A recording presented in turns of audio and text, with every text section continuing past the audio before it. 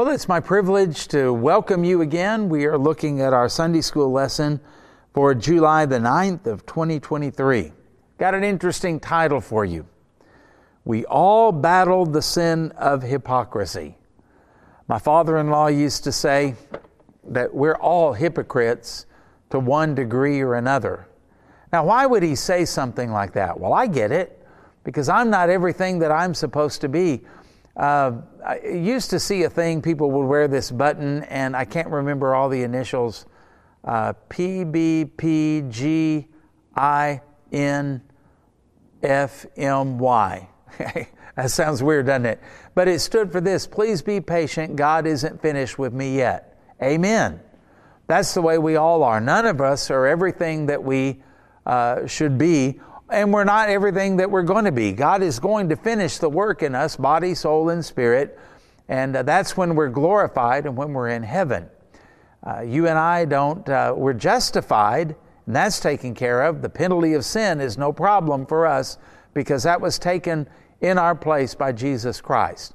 But I'm not sanctified yet, and don't look spiritual because neither are you. And one of these days we will be, and we're going to receive a new body and be glorified and be in heaven. Sometimes I hear people at funerals, here's a body, a corpse lying in a casket, and somebody will say, "Oh, we're so glad that Grandpa has his new body." It's like, no, not yet, because that body that's in that casket is going to come out of the grave, and it's going to be made an immortal body.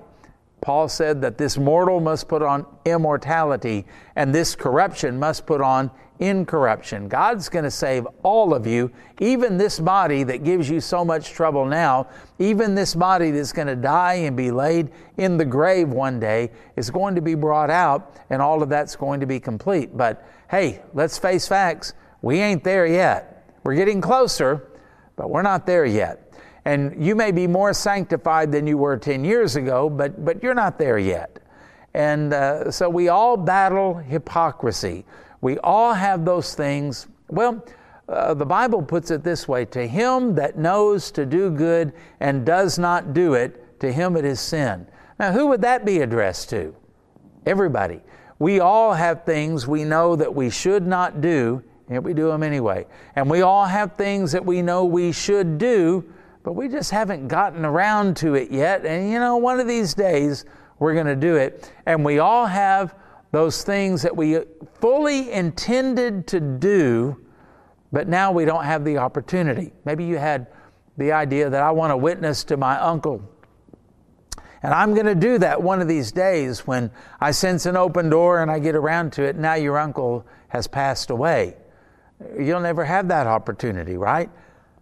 There's not a person on earth who is saved who doesn't have one of those situations. We're all hypocrites to one degree or another. We all have those times when we go, "Oh, why did I say that? I knew better than to say that.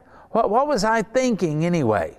So, as we read this passage today out of Galatians chapter 2, starting at verse 11 through 16, we're going to read about somebody that, well, it probably is going to disappoint us just a little bit. And it's about that famous apostle, that leading apostle, Peter. I mean, he's the guy that was, after the day of Pentecost and in the early part of the New Testament church, he was kind of the big cheese, wasn't he? And then later, Paul kind of takes prominence and preeminence over him, as time goes by. And Paul even rebukes Peter to the face. And Peter does some things in here that we're going to read about that are just a little bit disappointing. But then again, don't you? I know I do. And this is just the way it goes. And I'm not even happy with myself. I don't even please myself, much less please God. I don't always please my wife or my kids, much less please God. We're all kind of in the same boat. So the introduction says we can all find hypocrisy in ourselves and especially in others. Now there's the hard part about it. We don't always see the hypocrisy that we have, but we can sure spot it in other people, can't we? And this happens because none of us are everything that we should be or even could be. We could all do better. And sometimes it is unintentional, and many times we know exactly what we are doing. Boy, that's where it's really, really sinful. Then it should be confronted with the truth.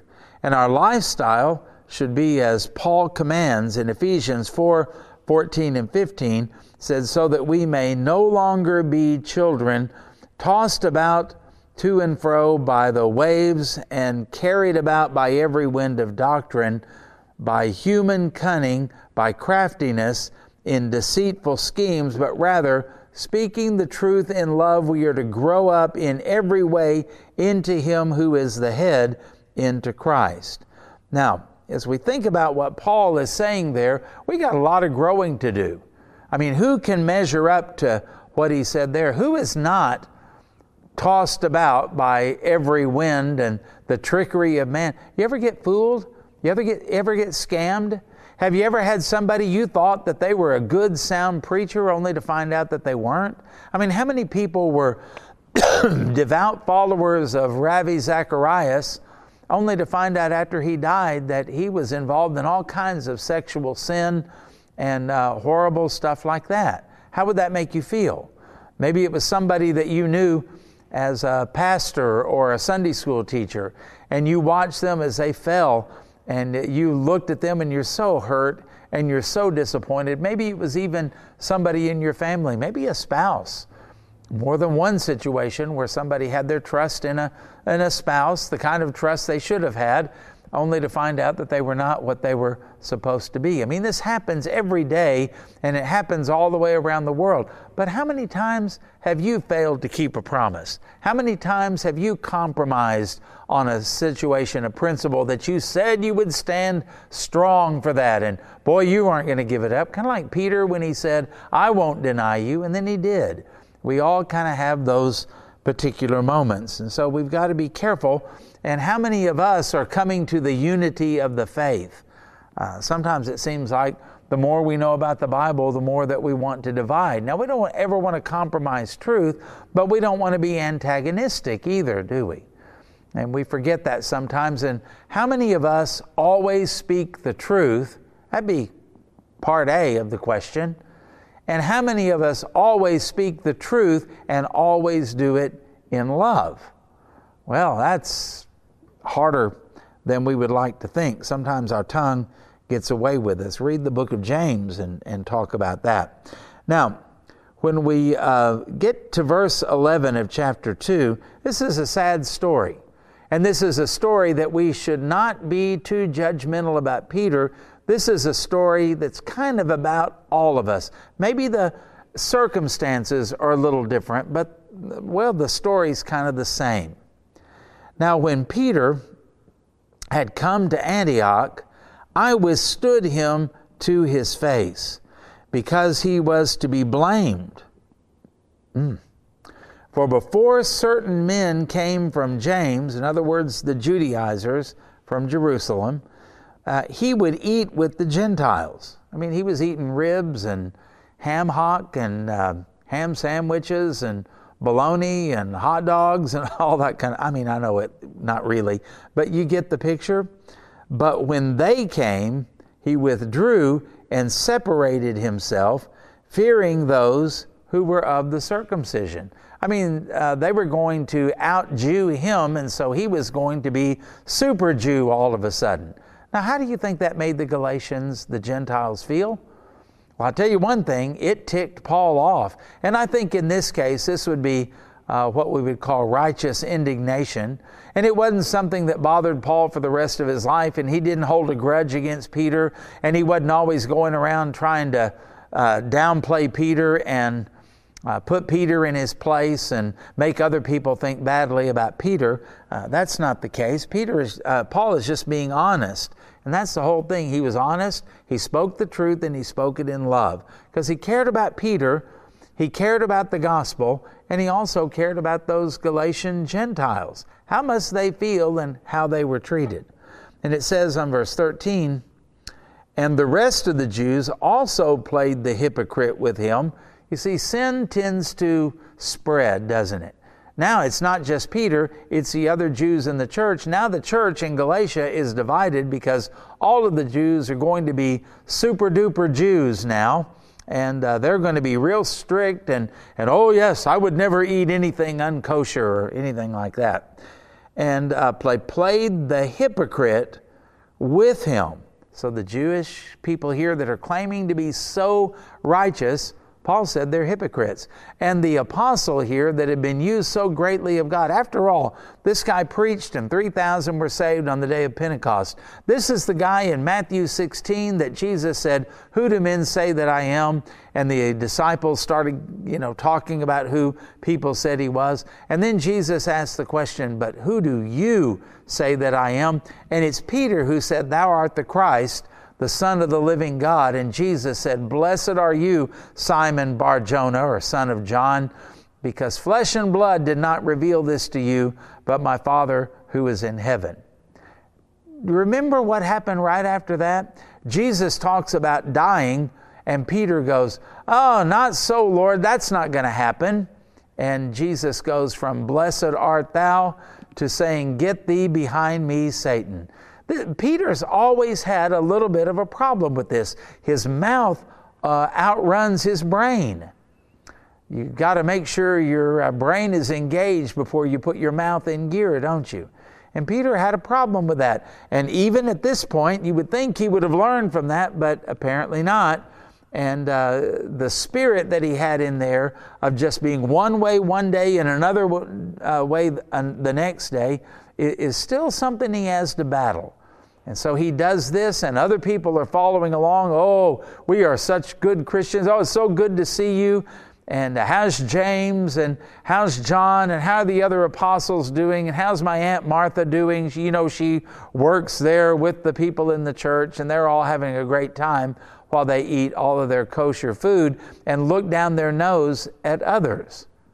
Now, it may have been, if you're a Jew, you may have a preference to not eat pork, and that's fine. But you don't impose that on other people.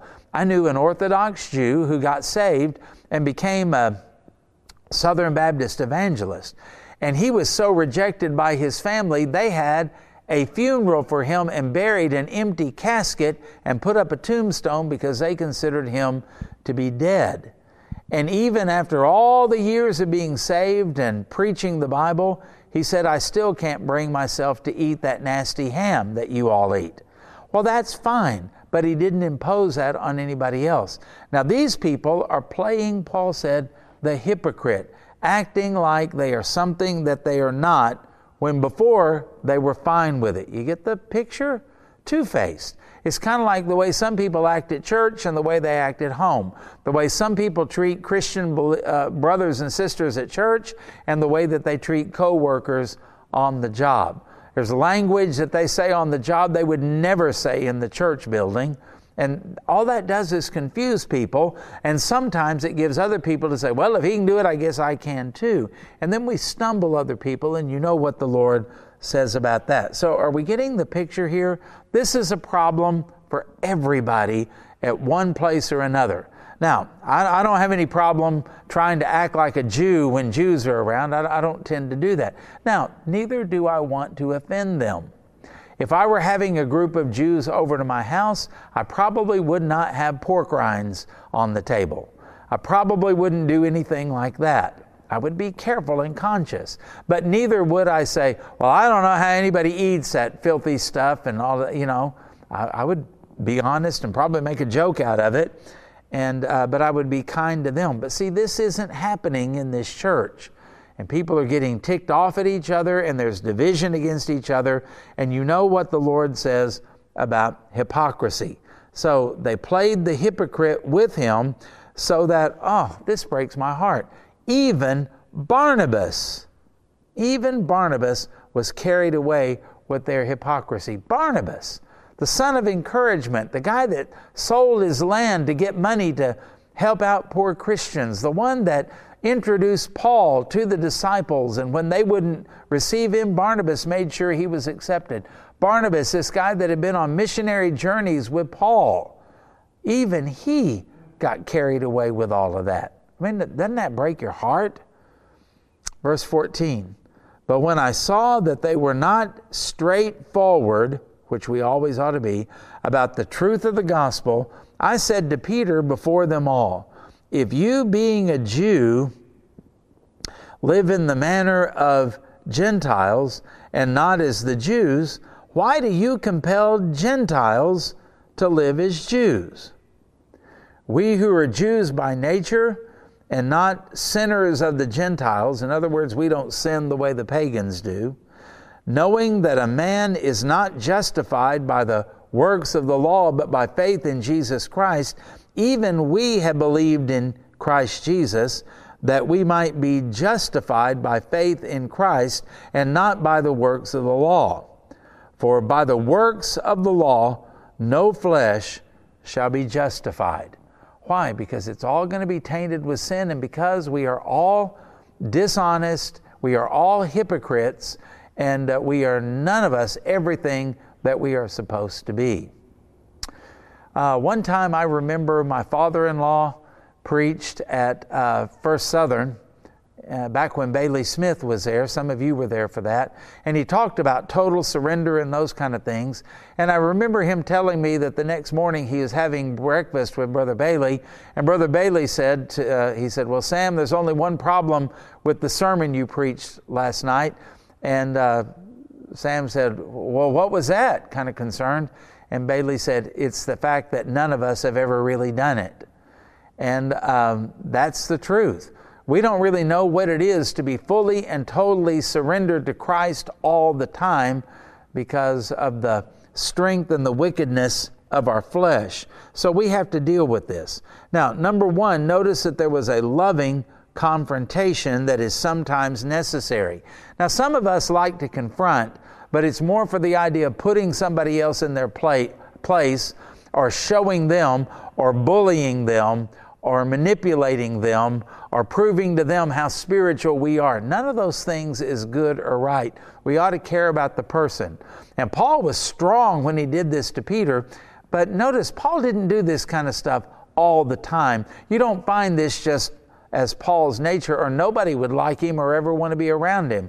It was kind of a rare thing, but he was willing to do it, and he was willing to lose a friend if it meant that God would be glorified, the gospel would be clear, and other people would be assured of their salvation. And so Paul was willing to lose a friend in Peter if it meant that the gospel would be clear.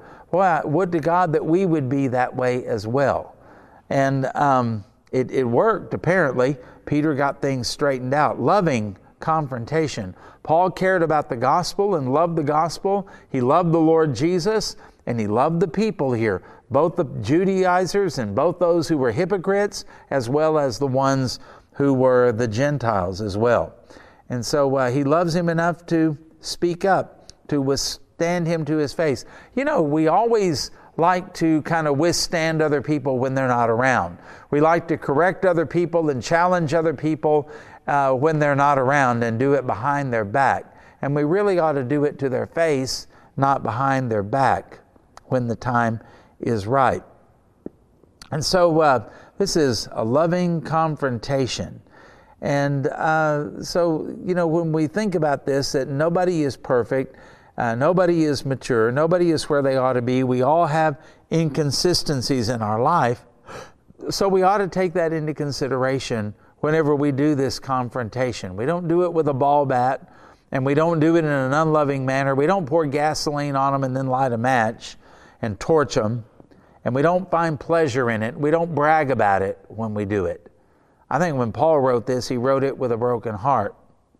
And so as a result, we're all hypocrites to one degree or another. Now, Peter is confronted by this, and Paul also confessed his sin as well. By the way, Paul is the guy that wrote in Romans chapter 7, verse 15. He's not perfect either.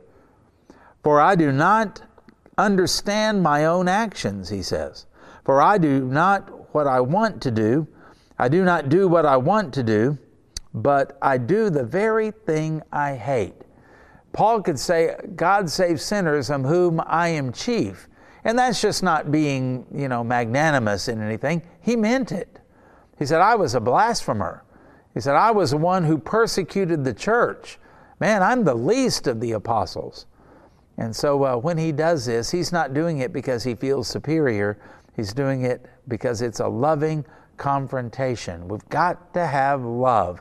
We've got to have compassion. We've got to do things out of humility. Pride goes before destruction, and a haughty spirit before a fall. Now, second, let's talk about Peter's hypocrisy. And, it was only when certain people were around. When these Judaizers came, and, Peter, because he was kind of based in Jerusalem, he may have known them. And, the thought of sitting down with this guy that you know who would look at you eating with the Gentiles and can't believe that's happening. Boy, I never thought I'd see the day. That bothered Peter. He was a people person. And so he just didn't do it. And this is something that Paul watched and other people watched too, because some followed him into his sin.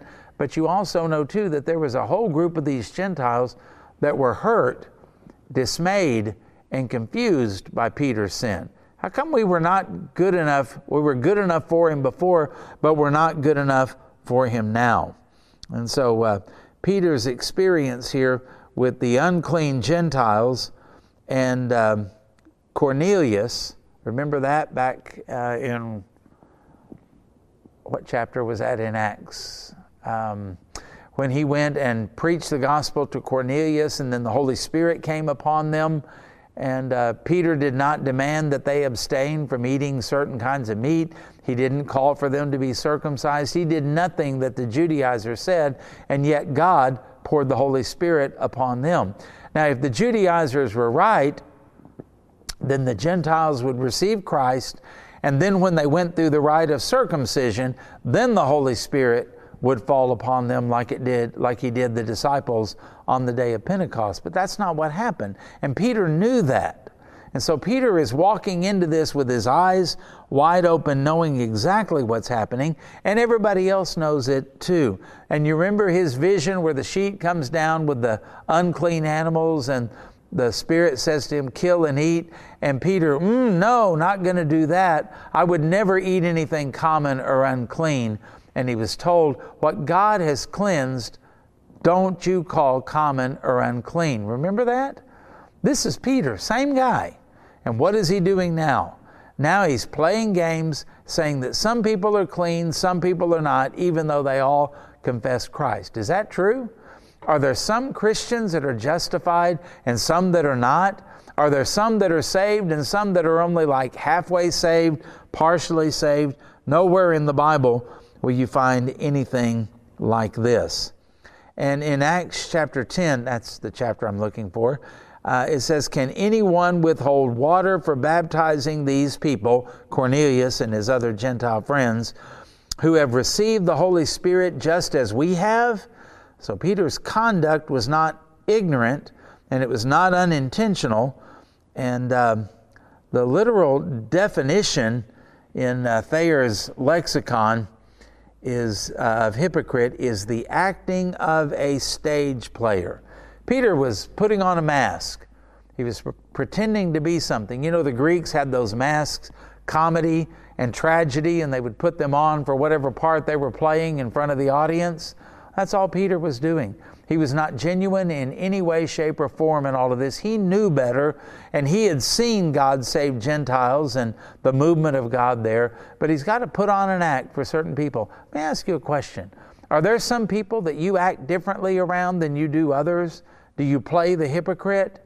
You need to get right with God so that you're consistent no matter who you're around. Now, I don't mean by that you're sinning and you're doing something that's unacceptable and you're just going to rub their nose in it. We're not talking about that type of thing. Be considerate and be kind and don't stumble other people, but don't be a fake and don't be a hypocrite either. And he did it because of the fear of man, didn't he?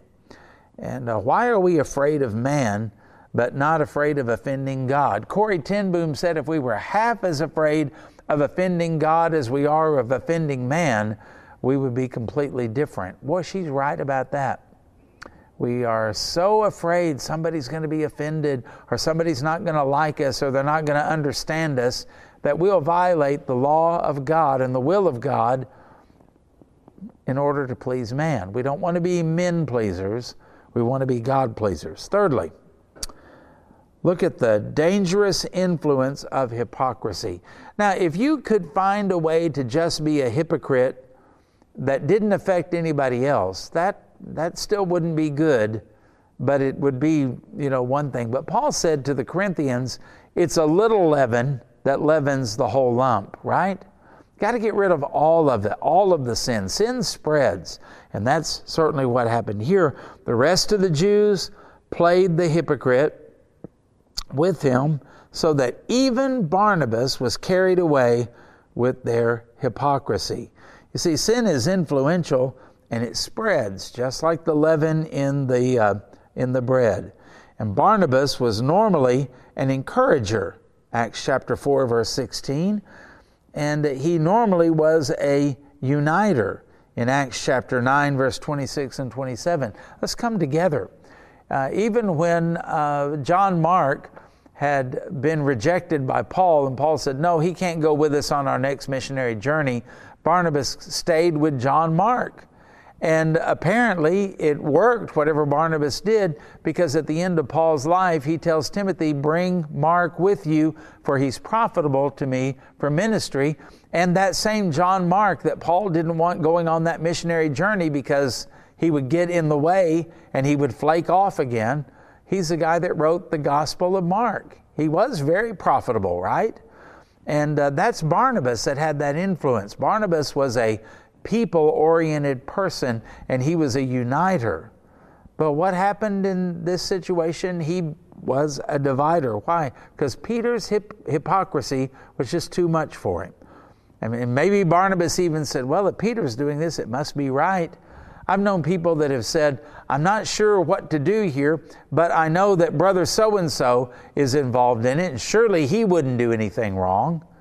Well, yeah, he would, because we all have this battle of hypocrisy somewhere in our lives. None of us are perfect in everything we ought to be, and we're not 100% consistent, are we? So now Barnabas is a hypocrite, and he's going with the crowd. And number 4, hypocrisy puts you out of step. The Bible tells us that we are to walk in the Spirit. I think it's a New International Version that does a good job with that verse, saying that we are to keep in step with the Spirit. That's what it means to walk in the Spirit, keep in step. You ever been in a marching band or in the military or something like that? Have you ever gotten out of step where everybody else is lifting their left leg and you're lifting your right leg or something like that? You got to stay in step. We do that all the time with the Lord. We're out of step with the Lord. We're veering off. We're not walking in a straight line. We're not keeping up with Him. We're walking too fast, walking too slow. Never a good thing. Keep in step with the Spirit.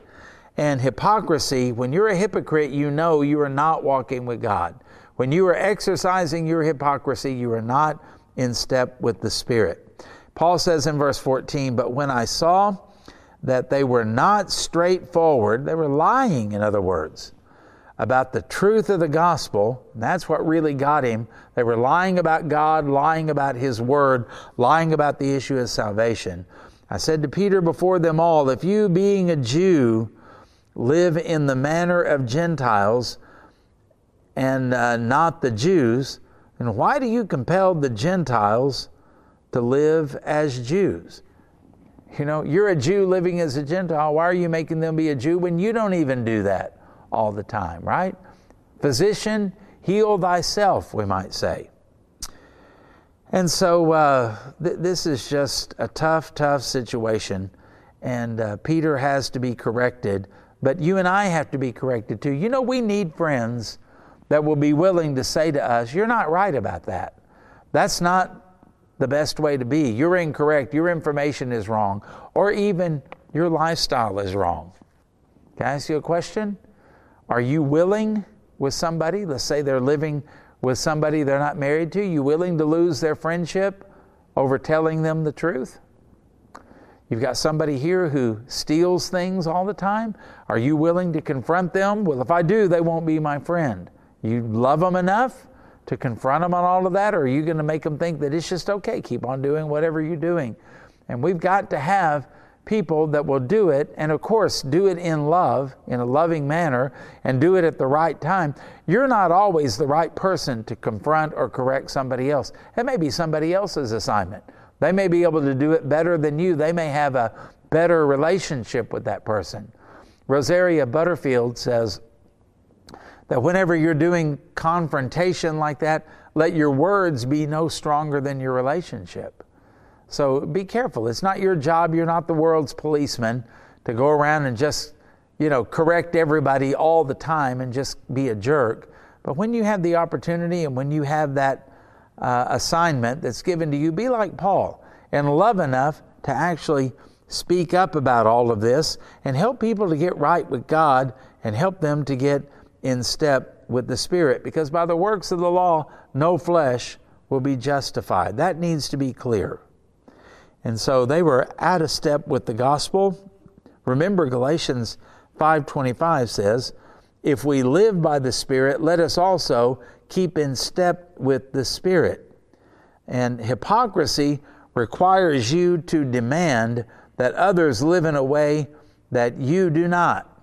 And that's what Paul was saying to Peter. You don't even do this, Peter. Why are you putting this on these people, or at least acting like you were doing it when you're in front of the right people? Hypocrisy is living a lie. And I might add on that, living a lie on purpose. You know what you're doing.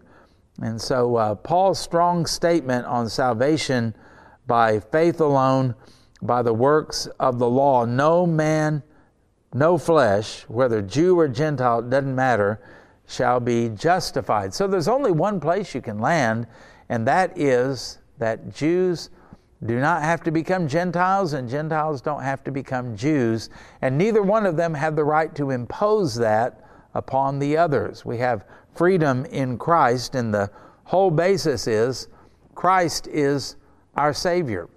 Now, we've got a controversy going on right now in Christianity. Should we shop at Target because of their stance on the pride issue and all of that? Well, Sammy and I have decided for the time being, no, we're not going to. Now, does that mean nobody should?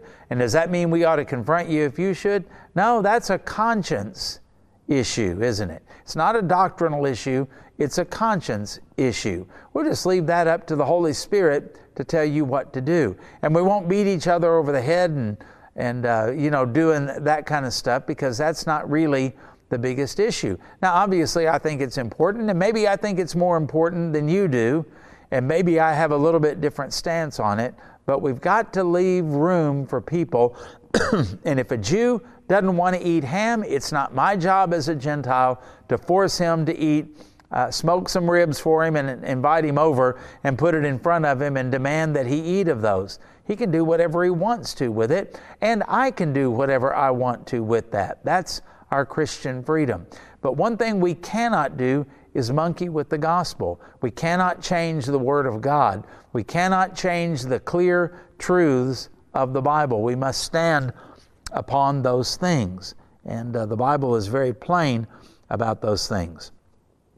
So Paul was bold and firm on this because, number one, he loved God, and number two, he loved God's Word, and number three, he loved God's people, and number four, he even loved the ones who were acting hypocritically, and number five, he loved the people that were affected by their hypocrisy, and he was going to do something about it. Okay? Now, maybe not everybody could. Maybe not everybody needed to speak up the same way Paul did at that time, but somebody did. And so as we look at life, we need to remember there are times we speak, there are times we leave it to somebody else. There are times we take a stand, there are times when we don't make a mountain out of a molehill, and we don't get all tangled up. But in all things, we must be honest, we must be true to our conscience, we must be true to our understanding of the Word of God, and we must stay in step with the Spirit. A missionary one time was so bothered because there were other people around him in the church that were not living in the way he thought that they ought to live. And it kind of bothered him, and his hypocrisy showed up because he was jealous that other people got to do things that he didn't get to do.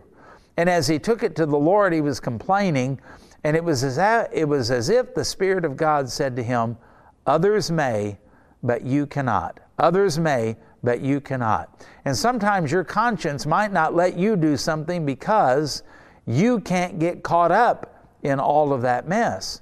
And maybe somebody else can handle it, but hey, they've got their own problems and their own hypocrisies. And sometimes what tempts you may not bother me, and what tempts me may not bother you. Why can't we just leave it with the Lord? But the main thing is, be honest, speak the truth in love, and never ever play the hypocrite. We've got to be consistent as we live for the glory of God and before the world. So, understand that we've got to be committed to truth. John 17:17 and John 14:6. The Word of God is truth, and Jesus is the truth, is what those verses say. And anything short of that disgusted the Apostle Paul, because God is always glorified in truth. And may we be people that know the truth sets us free, and we live and we walk in the truth and in the light as He is in the light. That's really simple, isn't it? That's the way we are supposed to live. And make sure that as you do that, not only is that the way you live, but also the way you treat other people. Give them that same freedom as well. Okay? Hope that makes it clear. God bless you as you teach your class. God bless you as you study this to keep up with your class. Thank you so much for your time. We'll do it again next time. And I hope you had a great 4th of July. Pray for our nation, how we desperately need it, and how we desperately need to live as salt and light in the midst of a dark and decaying world. That's why God has us here. Let's do it for His glory. Thank you again, and God bless.